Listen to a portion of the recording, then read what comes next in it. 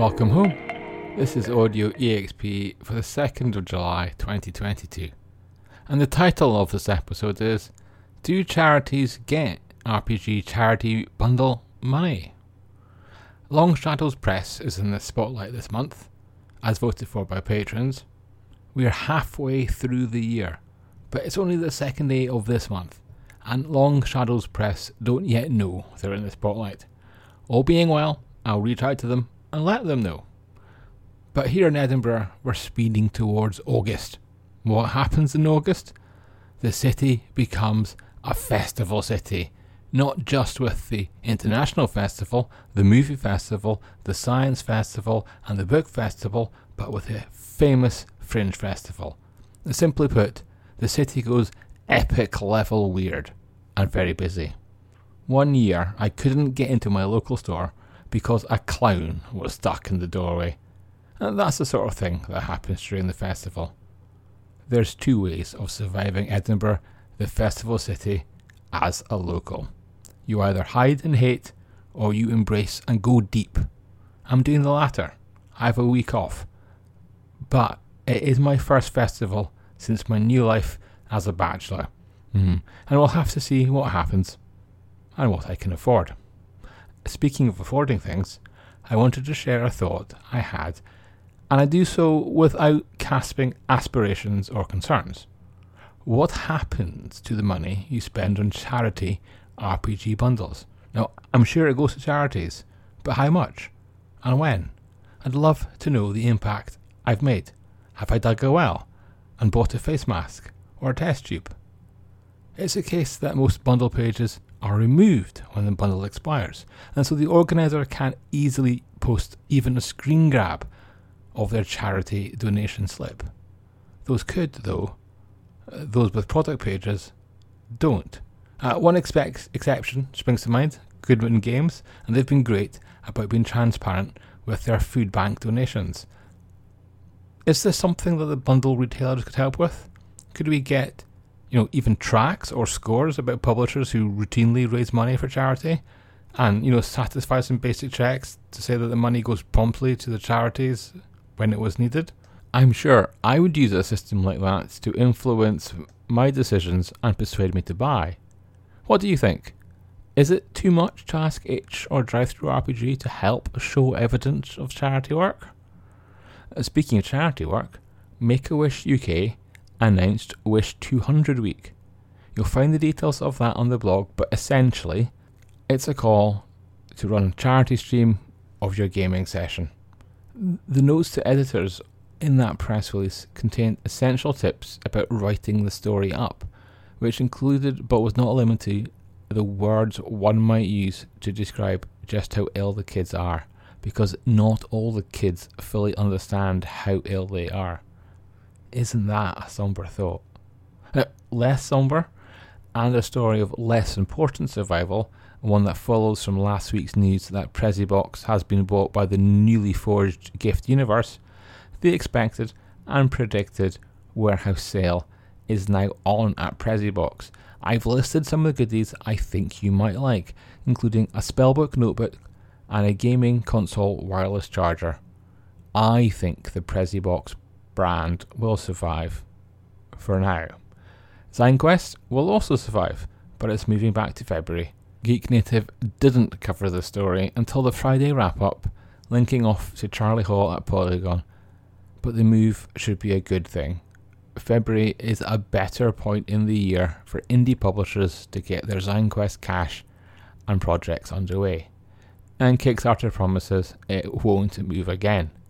Another off-site story worth talking about, and just briefly, is Hollywood Reporter's news that the RPG Alice is Missing is getting a movie treatment by Paramount, and that's great news, but long-term RPG fans will know we get these headlines fairly often, and the movie or TV series rarely.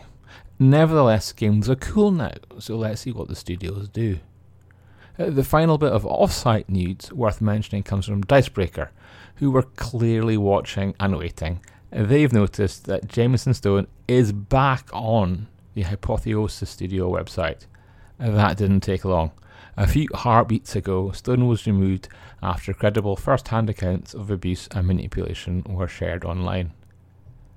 And in terms of the story, a flip side to the industry comes from DriveThruRPG and DMs Guild boss Steve Week, stepping in to reassure, insist and clarify that the code of conduct for publishers for those sites was not new. They have updated it to say, though, if you dox or are similarly evil to staff there, the company won't want to work with you. I don't see how this was controversial, but apparently it was. So Week stepped in to clarify and stick to his guns. Good on him. In the same sort of space, Wizards of Justice, a group of Wizards of the Coast employees, tactfully called for a day of reflection on the disappointment that Hasbro hadn't done more to defend human rights. They didn't call for a strike, just for reflection, but reading between those wide lines, that's what they wanted. Amazingly, the human rights in question are that of women in some states in the United States. So, that's just been a few stories of separation and discontent. Let's get positive and do a topic that Audio EXP listeners won't be surprised by. Roll20 and the DMs Guild signed a marketplace agreement. That means you can buy once and get the content in Roll20 and module format and get a downloaded version too. In perfect timing, Demiplane announced that their digital toolkit Vampire the Masquerade Nexus was ready for early access. That's not an entire virtual tabletop, but it's getting there.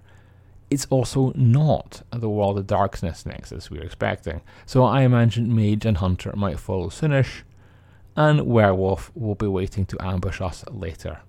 In new news, there is When the Wolf Comes. That's not a Werewolf 5e or even a Werewolf W5 story. It's actually the surprising news that Outland Entertainment, which already has their own system and is already dabbling in 5e, will use the third system, the Shadow of the Demon Lord system, for Ian Sharp's Vikingverse books. When the Wolf Comes is the RPG of that matchup. Another surprising new RPG is Hollows from Rowan, Rook and Deckard. It's surprising not because it's been 3 years in the making and we're just hearing about it now, but because it's not in their usual universe with Heart and Spire, and because it's a combat-focused hexed horror crawler. One more bit of news for you, not a table RPG, but a card meet board game from Days of Wonder. It's Heat, Pedal to the Metal, and it's all about car racing in the 60s, where you have to balance out speed with not overheating.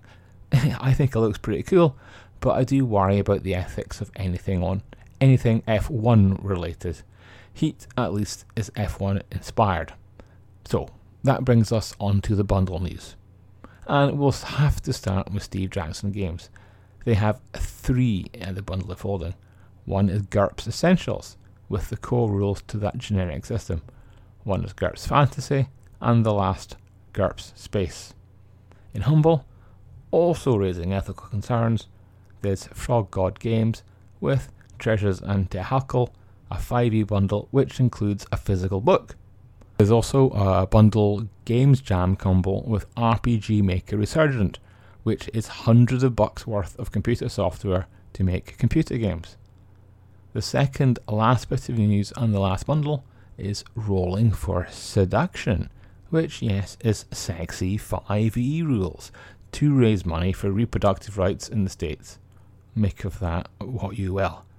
The last bit of news, and perhaps one to file under enough is enough, is the discovery that there's an official D&D breakfast set. That's a large mug and a ball. I didn't even know breakfast sets were a thing. And on that note, let's wrap up there. Enjoy your breakfast, and see you next week.